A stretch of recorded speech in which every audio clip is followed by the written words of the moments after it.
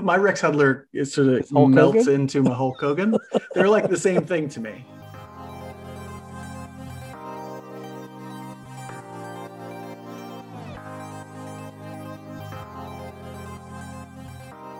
Welcome back to Royals Weekly, Royals fans. I am your host, Marcus Mead, joined by a man who is no longer allowed in most of the Waffle Houses in the Kansas City metro area, my brother Mike. Heyo. This week, we'll review what was an entertaining week of Royals baseball, talk about what it will take for the Royals to continue to win close games, and preview the upcoming series against the Rays and Tigers. Mike, did you know that the plural of series is series? I actually did not know that. Had to look it up because Series? I'm not sure how to pronounce it. Series. I wasn't sure how to spell it. And I get paid lots of money to know these Lots of things. money? You don't get paid lots of money. Not for That's a this, but lot. to know how to spell. Well, Oh, okay. yeah. I get paid medium amounts of money There we go. to know how to do things related to writing and spelling and things like that. And I had no clue that series was the plural of series. Hey, So deer, geese, gooses. Who knows what it is? The English language is all messed up. people ask me these questions, and I'm like, you know, go with what you feel. Yeah, that's what Uh, I say. Go with what you feel. I'm going with series is just like series is it's like RBI and RBIs, right? RBI is runs batted in. It is the plural, but I want to say RBIs every time, you know, Here's the thing. If because I'm I a make that hillbilly. mistake, That's though, if why. I make a mistake like that, people look at me like I'm a Unqualified for your sham, job. unqualified for my job, a sham, and I'm somehow pulling the wool over the eyes of people. I'm a con artist. Yeah, But I'm not saying forget they're it. wrong. It's RBIs. It's series. That's right. But enough about the rules of baseball grammar. Let's dig into the last week. Last week, the Royals went 5-2. On last week's episode, Mike and I said that we wanted 4 wins out of this week. The Royals ended up with 5 against 2 really tough teams. I was surprised that they eked out that Angel series. I was pretty confident that they may not win that series. But Mike, as a whole, how do you think the Royals looked this last week?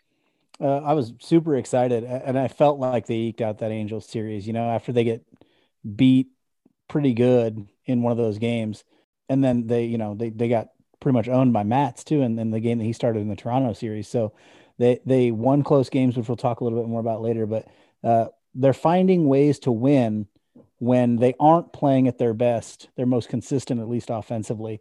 I went and looked up how they're doing as a team. They're like 10th in OPS, which isn't, that's nothing to write home about.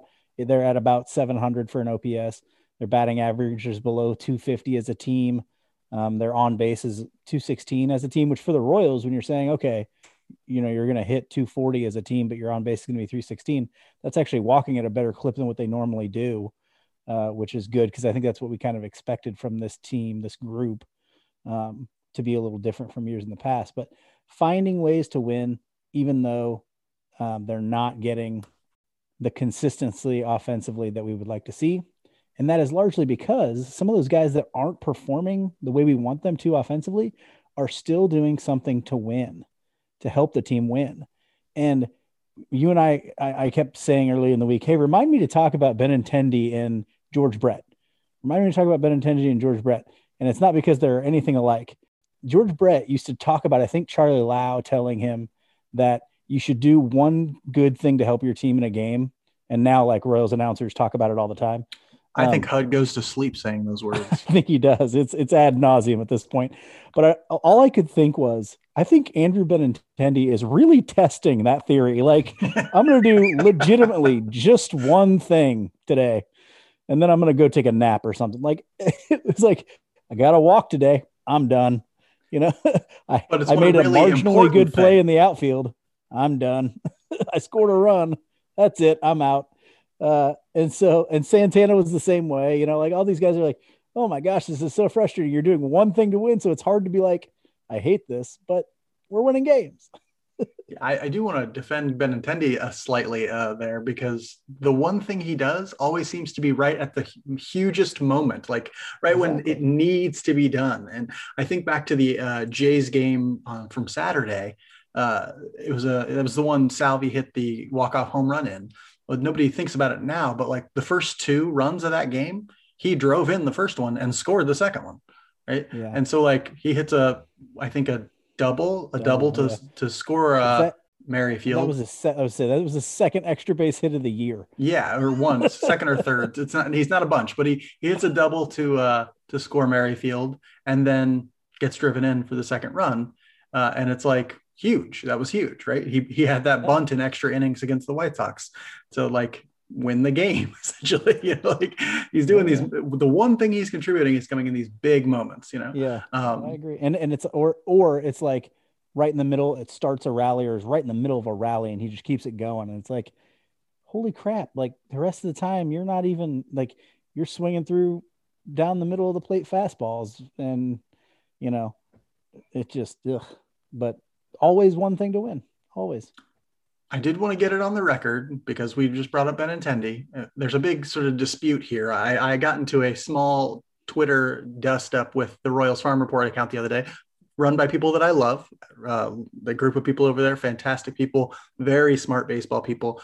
But I tend to disagree with some people, including you, about where Benintendi is right now. I think he's about to turn a corner. I think he's finding it offensively.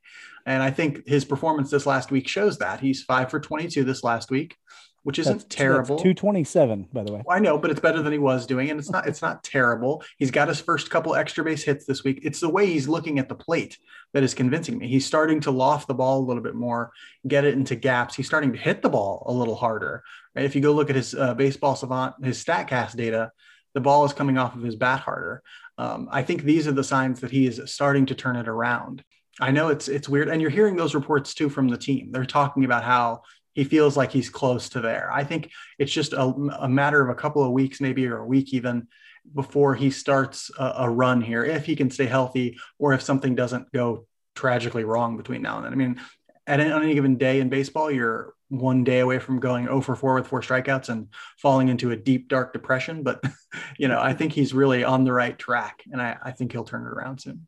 And like I said, everybody should expect him to turn it around. The guy has been hitting above 250 his whole career. I mean, you should expect him to turn it around at some point. The thing that I'm still skeptical of is the swing and miss and the still pretty low exit velocity stuff. Now, I do like the fact that he has been hitting more line drives, and I think that will benefit him. We saw the first couple doubles today and I think the two of them were to left center, and they're shading him to left center. So he may have to start pulling the ball a little bit more, but yeah, I mean, I want him to do these things, but the swing and miss is still at balls in the zone. The swing and miss at balls in the zone still scares me.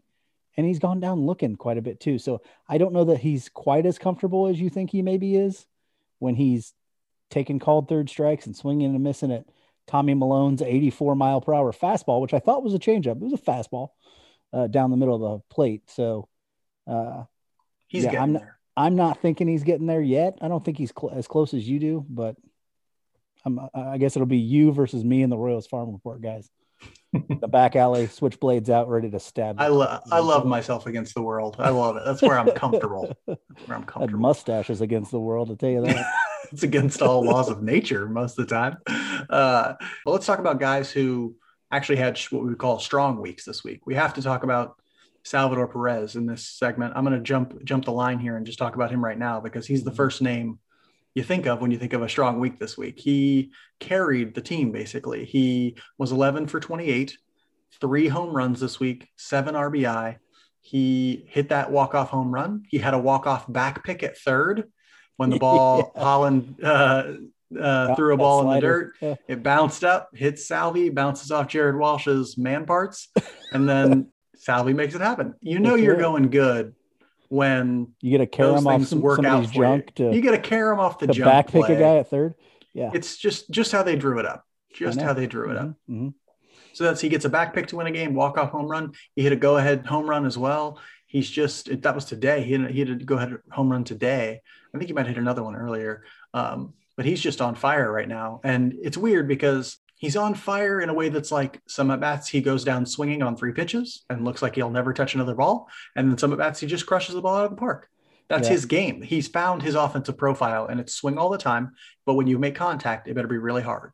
The thing is, though, even when he's striking out in those at bats, I feel like he's on every pitch. It's like, oh my gosh, he's on that. Oh my gosh, he just fouled that back. Or, I'm never like, oh, he's no idea what he's doing at the plate right now. And the big thing for me is he's started to about half of the sliders down and away, he's not swinging at anymore. And that's a big deal for him. That's a huge, huge deal for him. It changes who he is as a hitter. If he can lay off the slider down and away against righties, he is a different guy. It's so weird when you say like he stopped swinging at half of them, and everybody's I mean, like, he doesn't "Yay!" have to, yeah, I know he doesn't have to swing it. He doesn't have to lay off all of them, but I mean, it's a fantasy question for Royals fans. What if he hits for a whole season the way he did last year in 37 games for him because he was hurt to start the year?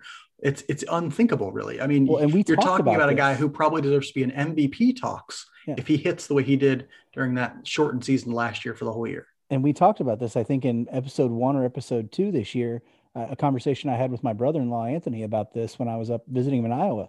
Like, he asked me, do you think he can do what he did last year? And I go, no, I think it's unrealistic to expect that. And if he does, we're talking MVP. Now, that'll be tough when you got guys like, Ohtani and Vlad Jr. in the American League. But Vlad Jr. is hitting over 400 right now. And the way I saw him, I'm like, is he gonna challenge 400? Like, I mean, the guy's he's good, but Mike Trout's still there. I mean, hard to be an MVP in the American League right now, and the National League with Acuna doing what he's doing. But Salvador Perez plays a premium defensive position and plays it to a Gold Glove level. So maybe, I don't know, maybe.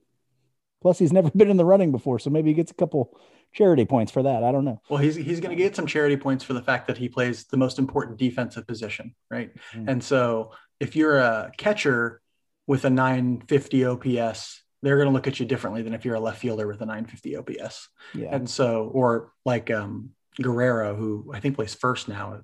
Vlad Jr. So, and so he's not going to get any like defensive boost points or anything like that for playing first and hitting well. But do you give it to Ohtani because he pitches? I know if Ohtani plays a whole season healthy and looks the way he has to, he's going to win the MVP running away. It's going to be not even close because you're talking about a guy who's going to get 7-8 WAR as an offensive player and then another 4 or 5 as a pitcher.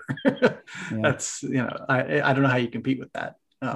But speaking of another pitcher who he's not going to be in the MVP race, but maybe the Cy Young race. I doubt that. I doubt it too. But you said, Salvador Perez carried the team this week. He carried us offensively, but we did get some decent pitching performances. And Jacob Junis was probably, other than Singer today, who was phenomenal. Yeah.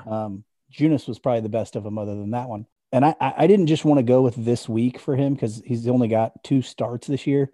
But he's at 12 innings pitched already, below 1 WHIP, which WHIP is still one I really like because I don't like putting people on base. 15 Ks to only 3 walks. He's got 2 earned runs, and those were runs that they took him out. Probably a batter or 2.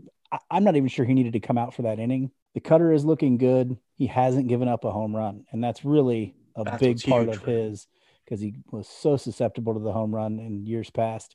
But the cutter's looking good, not giving up home runs. If Jacob Junis continue. Jakob. Is it Jakob? I would call myself Jakob if that was how I spelled Jacob. If they can get him as a 5th starter and he's doing that, gonna be real nice. Essentially an addition to your rotation. I mean, he's been virtually nothing for them out of the rotation for the last 2 years. But to be able to come out and pitch like this is a revelation. I mean, if he can be even a 4 ERA guy for the whole year, which it looks like he can be even better than that, revelation. He is going to change the depth of that rotation and give you so many quality innings. It's especially going to be important if we see regression from Brad Keller. I don't know that we will. I think maybe those first 2 were kind of working stuff out, and hopefully this last one is more indicative of what we're going to see moving forward. But if you do see regression from Brad Keller back to more of a league average type guy or something like that, then Junis stepping up is going to be huge. Very big. And I think the not giving up home runs thing is the biggest factor. And I think you pointing that out is a really good thing to notice. I think it's not just interesting that his cutter has been really good. It seems like his cutter is making his 4-seam fastball better. Mm-hmm. He'll throw some 91, 92, 93 4-seam fastballs, and guys are swinging right through them. I mean, I don't know how. I don't know. I think they say the spin rate on his 4-seamer is up this year, So I don't know if that's helping him in some way, or if it's just that guys are sort of so unsure of what's coming. Like in years past, it was either a four seam fastball is coming or a slider is coming. And you could kind of sit on the fastball Because he and say wasn't going to like, hit the well, maybe zone I'll, every yeah, time. yeah, Yeah. maybe I'll swing and miss on a slider or two, but eventually it's going to be a fastball and I'm going to put it out of the park. And that's what would happen. Now they're thinking cutter in the back of their mind. That cutter's built up sort of a reputation almost, or is building up one as a, as it sort of becomes more and more used and more effective. And that's only going to help you if guys are thinking, I can't just sit fastball slider. I have to think about the cutter. Oh, man. And you're just seeing really efficient outings. I can't wait till he's fully stretched out. He's still not fully stretched out. But I think he could be a guy who's going 7, 8. What a awesome 4 or 5 starter who can go 7, 8 innings sometimes because he's so pitch efficient at times. I think that's going to be really valuable for them, especially in a season where they're going to be looking for innings wherever they can get them. Yeah, he fills up the strike zone, and he's the kind of guy that hitters go out there thinking, I can hit this, I can hit this, I can hit this. And so they're swinging when they get up there. And so, yeah, that's going to lead to longer outings, especially if the cutter is drawing a lot of ground balls or a lot more than what he would usually get, you know. Ground balls, weak fly ball contact, which is Mhm. another thing he seems to be getting better with. Yeah. So yeah, love what he did this week. I'm hoping he keeps it rolling. And you're right, the starting pitching really did step up this week. Irv came out and threw 3 good innings for him the other day in a Mhm. start. And Singer was masterful today and got just totally screwed by the umpire. That I two was seam very fastball today was it was moving. It unreal. was moving like 3 feet in on right-handers. And for Oh, yeah. some reason, And I loved Toronto how, rolled out a whole bunch of right-handed hitters against Singer. yeah, And I'm like, I don't why get would that you do either. that? You know, this guy never throws his changeup. Really good slider. He's going to bust that two-seamer in on every single righty Well, you and have. he wasn't And doing it that's what he in did. as well, he did it in some, but I love when he starts it on the outside and brings it in. He did that to Vlad quite a bit. He'd Yeah. start outside the zone and run it onto the outside corner, and just guys weren't swinging at it. I mean, it was, and Yeah. the umpire was giving it to him. I mean, it was a strike, so he should have. Got Um, Vlad looking on one of those. yeah, So yeah, that his two-seamer was on fire today. yeah, They categorize it as a sinker on Baseball Savant in Statcast. It looks like a two-seamer to me. it's all Um, lateral movement. it's very lateral. It's not very much. It's not down very much. But it was on fire today. He was on fire today. Umpire really screwed him out of a couple key calls, balls and strike calls that essentially ended his night an inning early because he had to keep throwing more pitches, and that really bummed me out because I thought he could go 7 or 8. But anyway, we'll move on from that. We saw some struggles this week. Some of the hitters still aren't in the groove yet. Who do you want to talk about in terms of who struggled this week? Well, I'm going to talk about Jorge Soler, but the good news is today may have been the beginning of that turnaround, and I'll talk about that here in a second. But for the week, he was only 4 for 19, 7 strikeouts to 3 walks. He did have 2 RBIs. See, there it is. Damn it, I'm a hillbilly. 2 RBI and 2 doubles, but he seems like he's getting jammed up a lot. That his swing's getting a little long. He's still over swinging a little bit. But then today he comes in and he gets a walk in his first at bat. I think he strikes out in his second at bat. But his third at bat, he hits a line drive, looks like to right center. And when we talked earlier this year about him struggling, we said when he starts to correct himself, he starts to hit it to center and right center more. So he hits this dart to right center, just barely doesn't get over the second baseman. It was more Simeon straight jumps center, up but and does yeah, it. same point. The point applies. Yeah, jumps up, snags it out of the air, kills me because I'm like, this guy needs that hit. Like he needs something like that. But then he comes up later and hits a double. So last time I talked about Jorge Soler struggling, he made me look like a fool the next week and just came out on a tear. Let's hope that today was the beginning of that Jorge Soler, the not over swinging Jorge Soler. Because if you add that to the middle, the Royals are going to score a heck of a lot more runs if Salvi keeps doing what he's doing too. Thing that I stood out to me this week that I really want to talk about, and it's not a struggle. It's a thing that is just interesting as I look back on the week, and that's Matheny. It's Mike Matheny and his use of the bullpen and how effectively he's doing that. I keep hearing people, including on the broadcast, be like, HUD will be like, oh, they'll find the roles for them. They'll find their closer, and I'm like, why?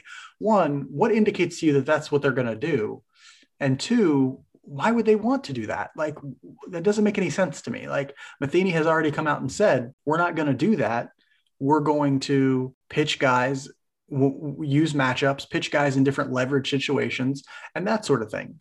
It does not matter who gets the last 3 outs. It doesn't matter, right? Tonight was a great example of that, or today, I guess. Today was, yeah. Mm-hmm. Staumont comes out and pitches the 8th to face Zimmer, the 1, 2, and 3 hitters, right? Yeah. Well, yeah, Zimmer comes out, but like it was Staumont who faced the heart of their lineup, right? He faced Bichette. He faced, who was their leadoff guy? Guerrero. Was Semien their leadoff guy today? Yes, Semien, Bichette, and Guerrero. And he just mows them down, gets no strikeouts, but they clearly couldn't handle his heat, and they put it in play in weak ways. He gets their top 3 hitters in the 8th, and then Holland comes in for the 9th and faces 4, 5, 6, right? And clearly the dangerous inning there was the 8th inning, right? Because Bichette has been hitting really well coming into this series. He hasn't got a lot of hits this series, but he's hitting the ball really hard right at people. And then Guerrero has been destroying, including the Royals. And so like the 8th was the tough inning today. And Staumont came in and took it. That Staumont should be the one taking it. He's their best reliever. Yeah. But it makes no sense to me that people are like, oh, he should find roles for all of them. No, roles are ridiculous. That's 1970s thinking. Okay. Whoever your best pitcher is, pitch him in the highest leverage situation, put your guys into matchups that are going to be favorable for them. And I want to say congratulations to Mike Matheny, because he has been doing an excellent job managing the bullpen up to this point, including this week, really matching guys up against hitters they're going to be successful against. And this is some of the thing that people have had frustration with managers sometimes, especially managers who are more of the older school, because they have the defined roles, right? And that was all I could think today during the 9th inning when Holland was in there going, this might actually be the 3rd least leverage inning. I realize it's the 4, 5, 6 hitter, but Zimmer came in when it was tied. You got a 2-run lead.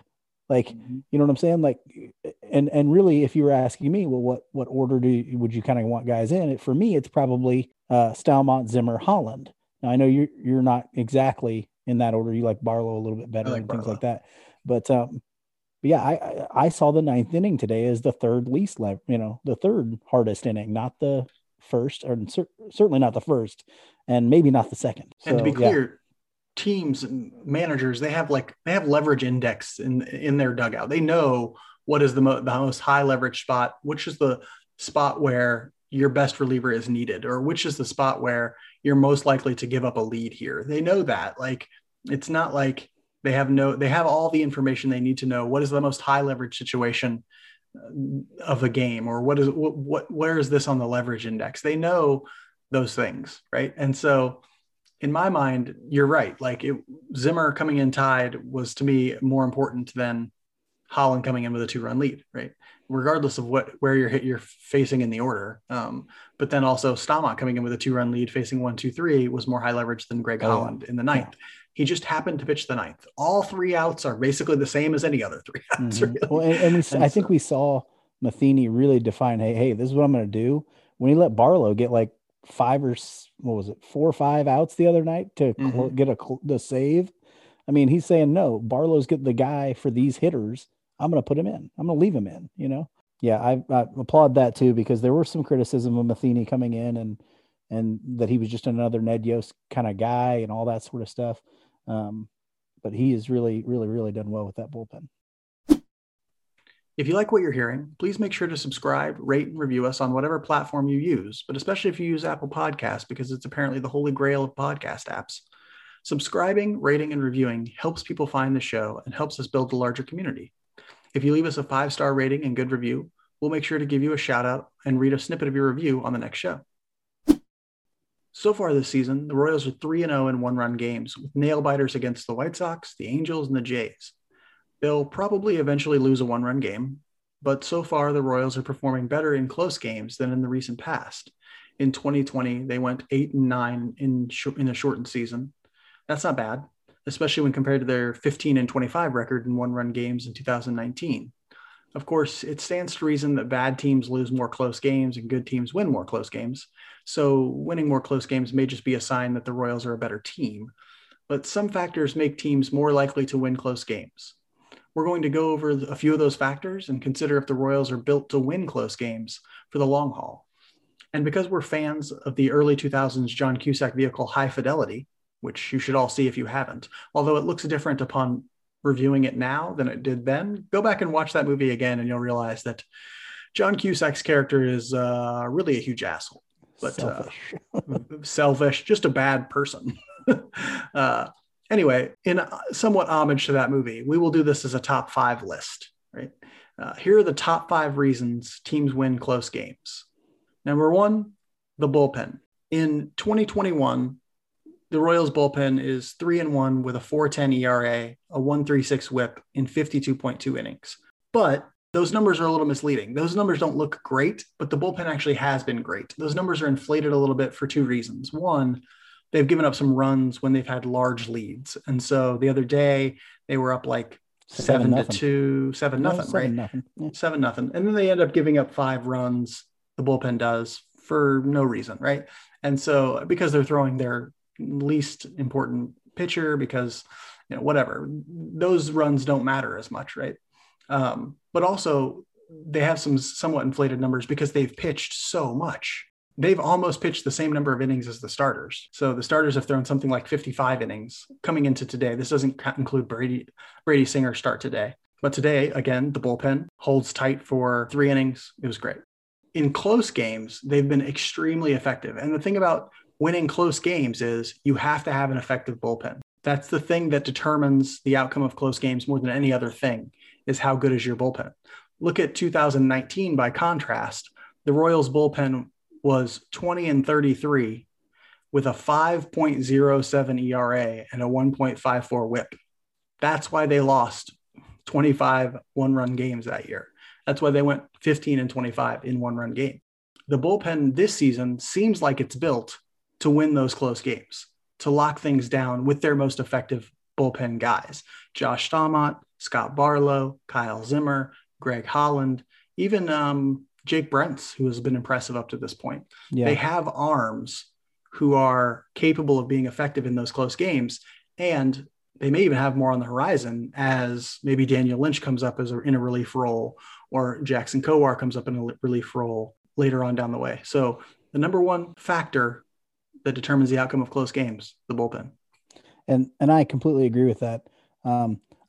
I was a lot more skeptical of this bullpen to start the year when we did our bullpen draft and all that stuff. We talked a lot about this. I'm still not quite as sold on the bullpen depth that you like, because I don't know that Kowar coming up is really even a help at this point, or even Daniel Lynch. I just don't know what they're going to give you at the major league level, so I'm not sure. And then you're counting on a guy like Holland who's aged, but so far the return has been really, really good.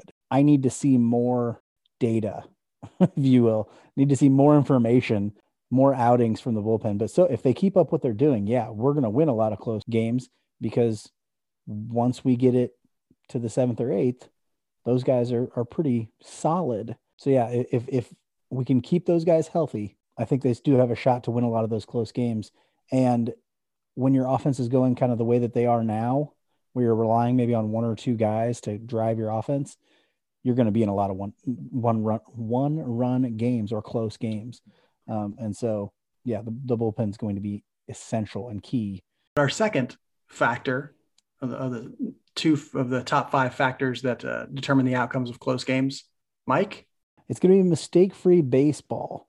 And that's not saying that the Royals have been mistake-free. And some of their losses, in fact, at Brady Singer's start before this one, the Royals lost the game, and it was largely due to mistakes that they made. But in the close games, they've been mistake-free late in the games. I love on the rundown here, you put Daniel Murphy, Jose Bautista, and Lucas Duda, the triumvirate of mistake makers in the Royals. Well, heck, you could have thrown, was Correa or not Correa? Yeah. No, you're thinking of Correa. Yeah. You're thinking of Correa. But anyway, in the Royals World Series run, those guys all made big mistakes to help the Royals get to a World Series. So if they can continue to make key defensive plays late in the game, even the routine defensive plays late in the game are extremely important, then they're going to be okay. And their defense, and this kind of leads us into our next one. their ability to bring in some guys defensively helps that at the end of a game. So, yeah. It's also, these aren't just defensive mistakes, right? So base running mistakes are also key here. And that's one point of criticism I have for the Royals up to this point.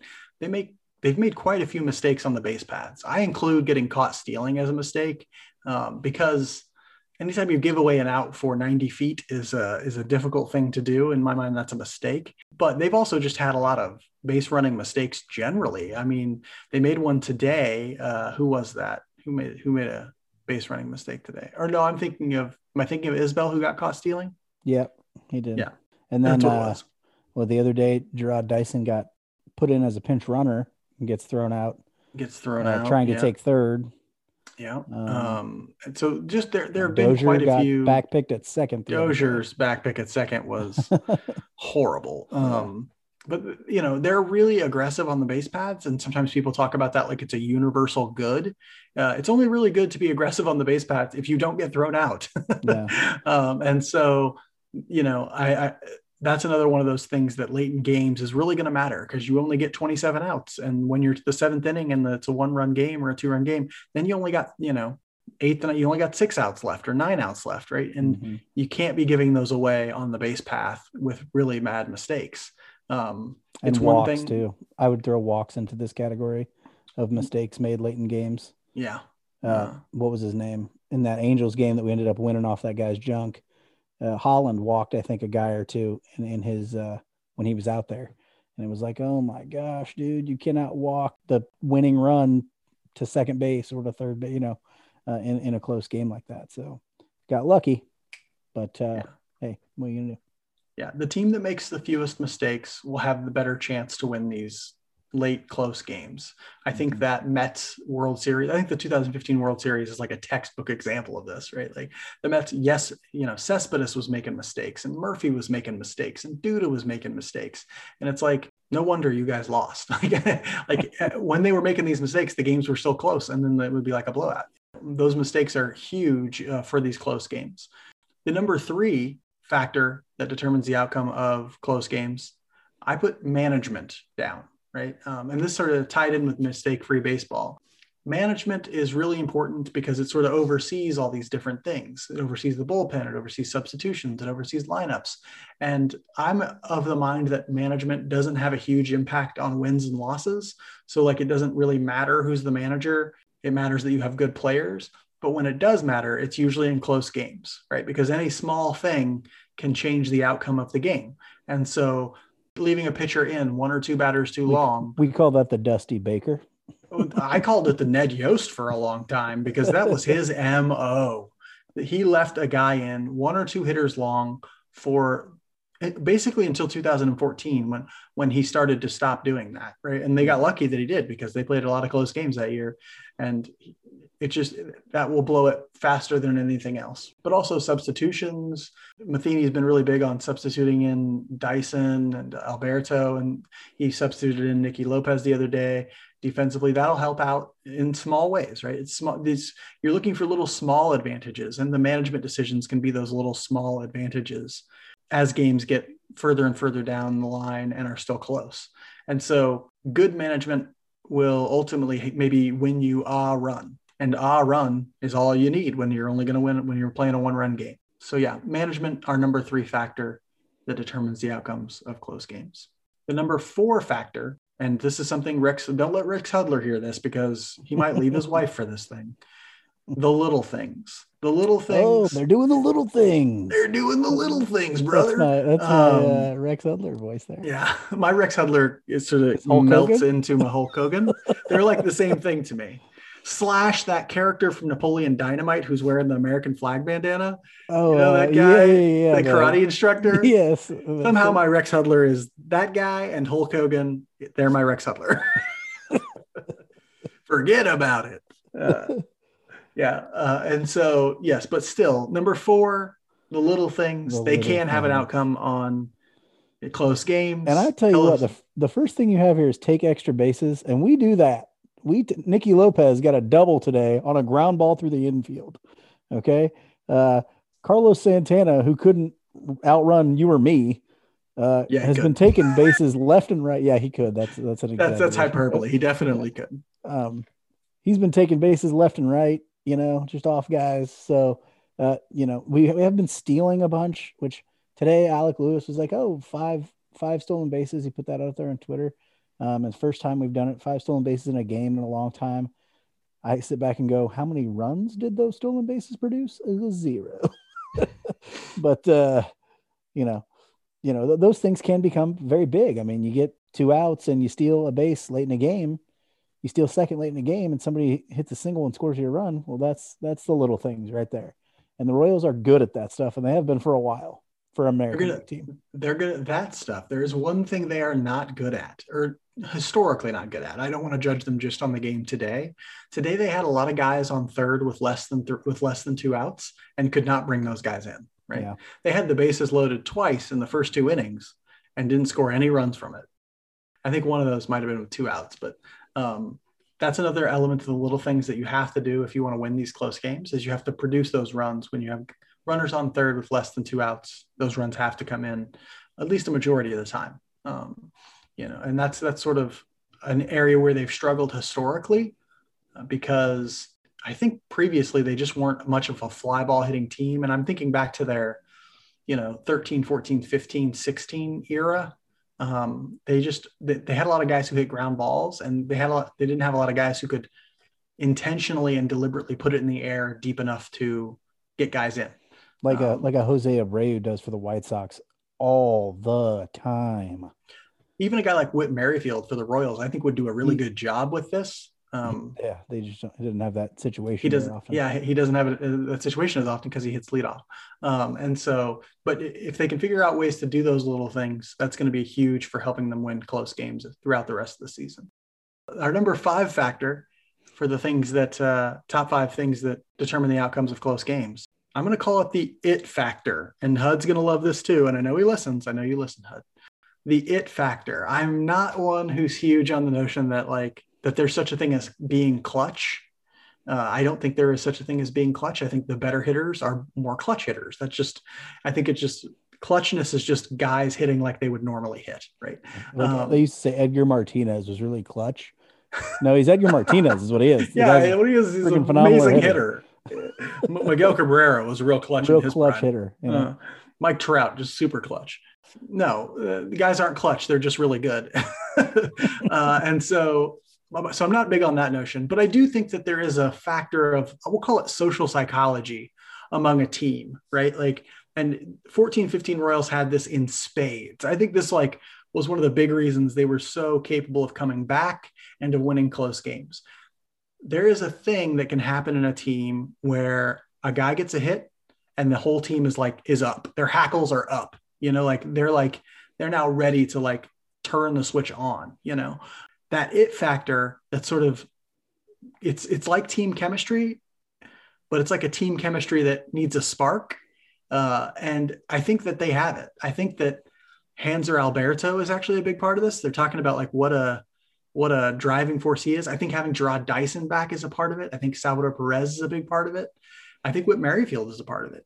You need some of those guys who are going to encourage the rest of the team to believe that this thing can happen, to sort of get pumped and get out there while also remaining calm. It's a weird balance of social psychology, but I feel like the Royals have been consistently good at having it for a while. This is basically what Patrick Mahomes gets up and dumps in the toilet every morning because he's got so much extra of it. Okay. He does a lot of it. That's what you're talking about. The guy who, even when you get down is like, yeah, I'm good. No problem. You're calm in those situations, but you're pumping other people up, and and it was easy when the Royals in 14 and 15, because all those guys were the same age. They were all young and energetic and all that stuff. They hadn't seen a million years of baseball or anything like that. They didn't probably know that they weren't supposed to go win the World Series, so that was easy to draw on. A lot of those guys were really close. This team isn't like that necessarily. They didn't all come up together. They didn't, they aren't all super young and haven't been other places. A lot of these guys have been other places. But if you bring in a couple of those key pieces, and I think those guys that you mentioned are good examples, then and the one thing that the Royals do have this year is a whole lot of World Series experience. It's not necessarily with the Royals, but there is a lot of World Series experience on the team, and so you have a lot of guys who are used to winning. So I think that helps contribute to the it factor as well. Yeah, I think that's a great point. That even though this team is a sort of mixture of players from other places, they seem to have the catalyst that is necessary for, picking everybody up together. And we can name those names from 14-15 too. I mean, it was Salvador Perez who's still here. It was Gerard Dyson who's still here, but it was also Mike Moustakas. It was Eric Hosmer. It was Duffy. I would kind of put Lorenzo Cain in that. I wouldn't put Gordon there. Gordon's such a quiet dude, he's a reserved person. He's a grump. But Lorenzo Cain was certainly a part of that. I think. Yeah. I think there were moments where he really picked that team up. And you just need these personalities. Anybody who has played on a team or coached a team in the past can think of the guys on their team who were that guy, right? You can also sometimes the energy givers, as HUD would put it. We're just using a ton of HUDisms here. But you can also think of the opposites of those guys. There are definitely guys out there who Jose Guillen are harder to pick up, who are more likely to bring everybody down. Danny Valencia. And so, yeah. I don't want to name names because I know Billy Butler listens. I just gave you two. All right, Jose Guillen, Danny Valencia. I just gave you two. Both played for the Royals. Mike's hoping he never walks into Danny Valencia in a bar anywhere because he's going to get Aaron Donald. No, Aaron Donalded, which is funny because he has now been exonerated. I just want to throw out Aaron Donald. Please don't sue us. We have nothing. So you are an innocent man and a hero. Right? And a hero. I guess. But yeah, I think there is an it factor. I think there is an element of psychology or social psychology or team chemistry or whatever you want to call it that in some way determines the outcome of some of these close games. And so far, the Royals seem to be bathing in it because they got plenty of it so far. They're 3-0 in those close games. So, okay, let's take a look ahead to this week's series of games. The Royals finish up their homestand with a 3-game series against the Tampa Bay Rays to start the week. Then they'll have an off day on Thursday before they start a 4-game set against the Tigers in Detroit, which kicks off a 9-game road trip. They'll start with the Rays. The Rays are 8-8 to start the year, so right at 500. Traditionally a very well-managed team, a very sabermetrically focused team, a team that tries to take walks and get on base and hit extra base hits. They have a couple of very exciting young hitters. Randy Arozarena comes to mind, but we're not really clear as to who's going to take the mound for them during this stretch. I tried to extrapolate and guess because they still hadn't come out with the probable starters yet. But I think the matchups are going to be Duffy versus Josh Fleming. Fleming hasn't started that many games for them. He just one start so far, but he went 5 innings and only gave up 1 earned run. And then after that should be Keller versus Rich Hill. Rich Hill is an oldish, I'm not going to call him old. He's been around a while. Lefty, real crafty, soft tossing lefty. Came in with the Cubs, right? Yeah, came in with the Cubs many years ago, but didn't really have a ton of success with the Cubs. Kind of remade himself as an older pitcher and started having success elsewhere. He's not having a ton of success so far this season. 3 starts, he's got a 7.53 ERA, only gone 14 1/3. But we'll see. The Royals seems to struggle mightily against soft tossing lefties. They've done better against lefties this year. Malone owned them the other day. Oh boy, yeah, that guy throws so weakly. I mean, yes. I've never seen Bruce Chen. Maybe is the right-handed. Chen could comparison. Get it to 88, 89 at least. Chen's left-handed too. Chen was left-handed. Not since Jamie Moyer has anybody thrown as soft as Tommy Malone, man. A nice little mid-80s fastball like Tommy Malone, but it works against the Royals. I'll tell you that. His changeup goes 76 miles an hour. Yeah, we'll see if Rich Hill takes the Tommy Malone model and just starts to. He use throws it against harder the than Royals. that. He throws harder than that, but maybe if he wants to find success, maybe he won't. Maybe he'll just throw it in the mid-80s. So game 3 of that series, I think will be Junis versus Michael Wacha. The Royals have already come out and said they're going to stay on this 5-man rotation and with Junis included in it. So for now anyway, but it should be Junis versus Michael Wacha. Wacha, you remember, came up with the Cardinals, had a lot of success early in his career, sort of went away and has struggled for quite a while now. It looks like the Rays have taken him as a reclamation project. He started 2 games this season. He's got a 4.20 ERA in 15 innings. So yeah, that's how that series is going to go. The Tigers, there's a little less definition there because they're further out, but they're 6-9, a real rebuilding team. Whereas the Rays were AL champs last year and we're in the World Series. The Tigers are not going to be AL champs, nor will they go to the World Series. They're not very good right now, though maybe happy to be out to a 6-9 start. Pretty anemic offensively so far. They got a couple guys with OPSs in the 700s.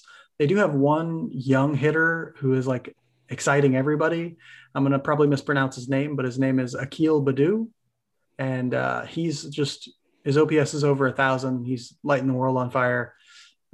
He's the best Rule 5 pick since Dan Uggla, if you remember that.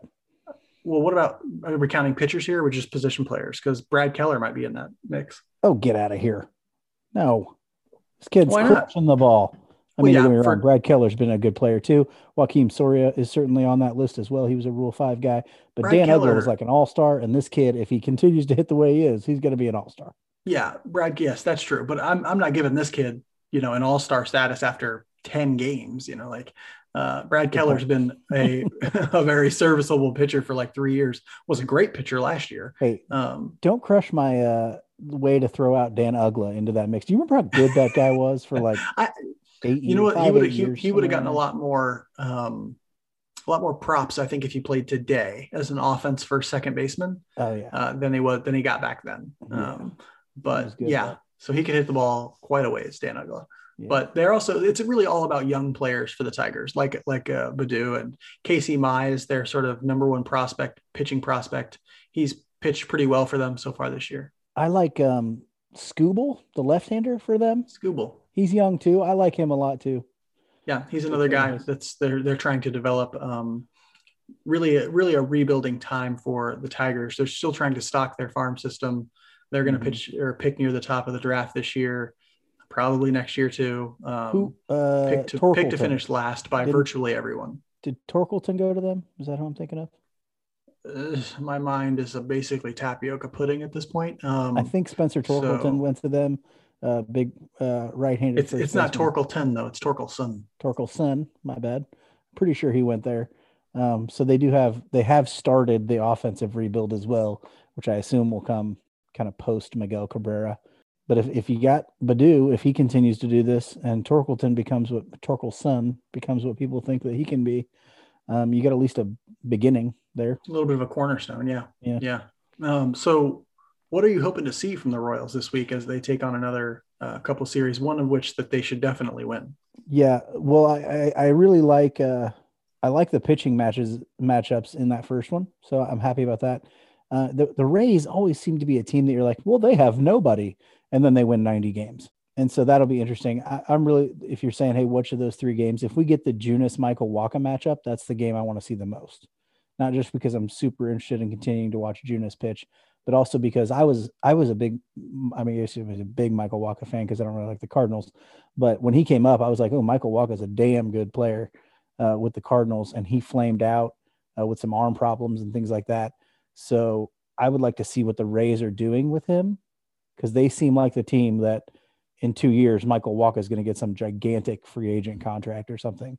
So I'm really looking forward to see that game. And then I haven't seen the Baddoo kid except for highlights yet. So I'm interested in seeing him in that second series. I kind of hope we run into Casey Mize. I want to see what it's like, because the hype on him coming out of college was pretty unreal.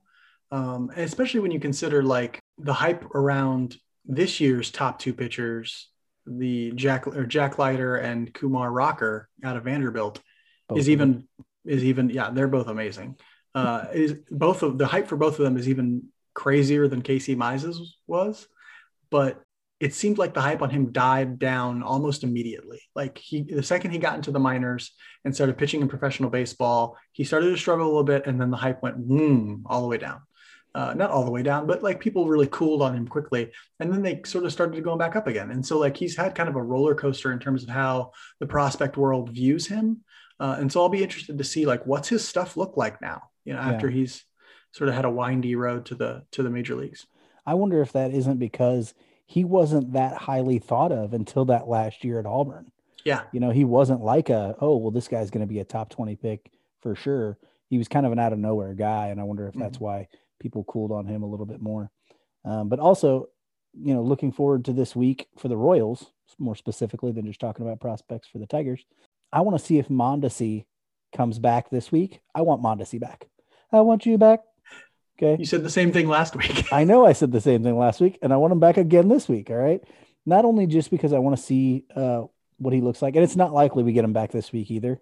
He's probably going to go on an assignment somewhere to get at bats before he comes. It'll be the alternate site. That's all. Oh yeah, because they haven't started the leagues yet, have they?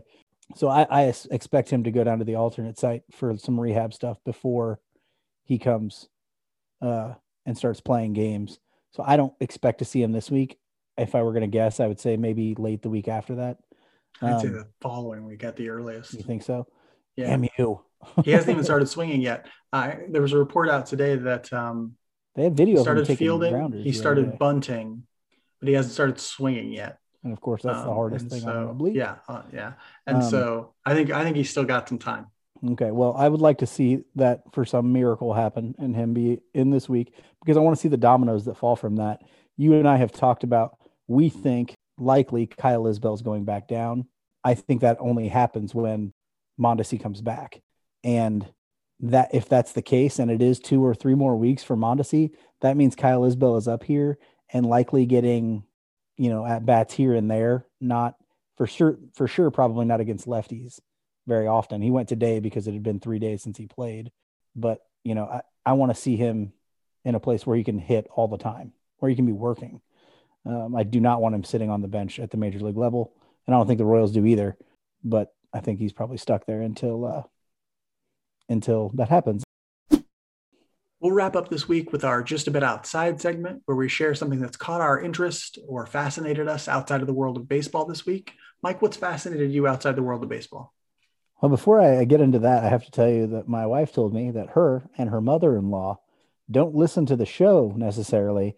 They skip all the way ahead to just this segment. So, darling, my wife, the love of my life, this one's for you. And my mother-in-law, Kelly, this one's for you. I'm interested in cryptocurrency. Not because I want to dump any of my money into cryptocurrency, mostly because I just don't understand what it is or the point of it. For those of you that don't know me, I fancy myself somewhat of an amateur investor, but I don't quite believe in cryptocurrency, and nobody has, and the little information I've gotten on it, nobody has been like, has wowed me enough to go, hey, you need to start dumping a bunch of money into this online money. So I'm like, you know, but it's all over the place now. Coinbase just went, is being publicly traded now. It's like a platform for buying and selling cryptocurrency, like Dogecoin, if I'm saying that correctly, something about dog money. I think I don't know. I'm not sure on that one. And of course, Bitcoin was some roller coaster high thing not that long ago. And then of course you see the stories out there of some person accidentally bought Bitcoin 20 years ago, and now that's worth $850 million. And it's like, oh, neat. And what are they going to do? And how many of those people, I just don't get it. But hey, maybe I hope a lot of our listeners are out there getting rich on cryptocurrency. If you are, feel free to throw that money to me. I will not put it into cryptocurrency probably, but I will put it somewhere else and then maybe go read up on cryptocurrency so I know more about it, because I just don't know anything about it. The hard thing about cryptocurrency, it seems like to me, is you cannot find sources of information. They're just so hard to find that are this is plainly and objectively what it is. And because everything you read online about cryptocurrency is buy cryptocurrency. It's the greatest thing that's ever happened. It's going to revolutionize everything. And I read a lot of economics, and I read people who talk about it, and they're like, there's this really funny Tim Minchin joke where he talks about alternative medicine. And he's like, you know what they call alternative medicine that's been proved to work? Medicine. And that's what I think about cryptocurrency. You know what cryptocurrency is? Currency. It's the big point Paul Krugman always makes is, you know how it's different than digital currency? It isn't. And that's so I'm sitting here wondering, the thought I had today when I brought this up, or when I decided to put this on here, was Maybe it's something like, you know how back in the day, uh, like VHS versus Betamax was the thing. Have you ever kind of heard what swung the pendulum into VHS's side? Uh-uh. This may be completely, what do they call it? Apocryphal? May not be completely true, but I've heard in the past that it was pornography that swung it to VHS. Like the porn industry decided to go VHS, and so everybody wanted a way to a way to play their pornography, and so they all started buying VHS players, and Betamax died as a result of that. I'm wondering, is crypto like, because I've heard things like, well, cryptocurrency, that's how giant crime lords manage their funds and do things like that. Is that what, like, are we going to move to cryptocurrency because, you know, the black web is, the dark web? The dark web's using, the only way you can buy quality bat meat is with cryptocurrency? Is that what we're talking about? Like, or is it only like all pornography websites are only accepting cryptocurrency, so everybody starts using cryptocurrency? I don't get it. This was the great argument that Paul Krugman has against cryptocurrency, is that like it can only exist in, illicit markets because we have a digital currency for non-illicit markets. Like we already have one of those, right? Like, and it's not like, now I could be completely wrong here, because you are seeing cryptocurrency accepted in, legal markets now, like all over the place, actually. I hate cryptocurrency for lots of different reasons, but one of the big ones is environmental. Like mining cryptocurrency is extremely bad for the environment. Right? And so not a fan personally, but now we're going to get like doxxed and totally destroyed by all these cryptocurrency bros online. So thanks, Mike, for bringing this up this week. Really appreciate it. No problem, bud. I'm going to bring up something that's less ridiculous and controversial. There's this excellent YouTube channel I've been watching lately. It's called Tifo Football. So I watch lots of different sports, but mostly I watch three different ones: baseball, football, and soccer. More recently, lately, I've been watching a ton of soccer. And one of the things I really love to do is watch Tifo Football's YouTube channel, because they have these like weird explainer videos that are like 10 minutes long. They're like illustrated, I guess is how you would say. They use like graphics and drawings and stuff like that, with a voiceover on top of them. They're super well done. They're like, the production value is really good. Tifo Football is connected with The Athletic, so it's kind of like a branch of The Athletic, although I think it existed for a long time on its own, and The Athletic kind of bought it. It's also a podcast, a very well received and widely listened to podcast. But I just watch the YouTube videos, and I can sit there and watch, like, those nights where you're like, oh, I don't want to watch a movie that takes too long, and then you watch like 10 hours of television. I've gone a step further, and I'm like, I don't want to watch TV. The episode's too long. And I watch like 10 hours of Tifo videos. They're like 10 minutes long each. That's how long my attention span is at this point. I can't watch anything longer than 10 minutes. But these you are watch excellent 3-hour baseball games consistently. Yeah, I do that. But I'm on Twitter the whole time too. And so if you want to learn about the game, it's a great way to learn about soccer, because they explain very basic and also very complex things. And so they'll explain like the business of soccer. They'll explain the tactical elements of soccer. They'll explain different things about players and teams. It's a really great YouTube channel. If you're into soccer and you've never watched it, go give it a watch. It's really excellent thing. That reminds me, last night, my wife has been gone all weekend. So last night I'm by myself. Like, I don't want to watch a movie. It was like 10 o'clock already. I'm getting ready to go to bed. And I started a documentary about like the greatest art heists ever on Netflix. It's 4 parts. I think they're an hour piece. I watched all of them. Classic. That's such a streaming era right there. I am a moron. Yeah. That's all we have for this week. We're going to call it a day before the crypto bros come after us. I'm sure they're going to. Show mercy, crypto bros. Show mercy. And we're gonna wrap up. We will see you next week. Make sure to subscribe, rate, and review.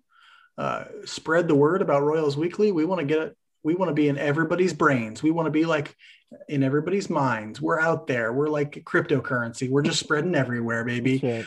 Subscribe, rate, review. Tell your friends. Tell your grandparents. Everybody's listening to Royals Weekly.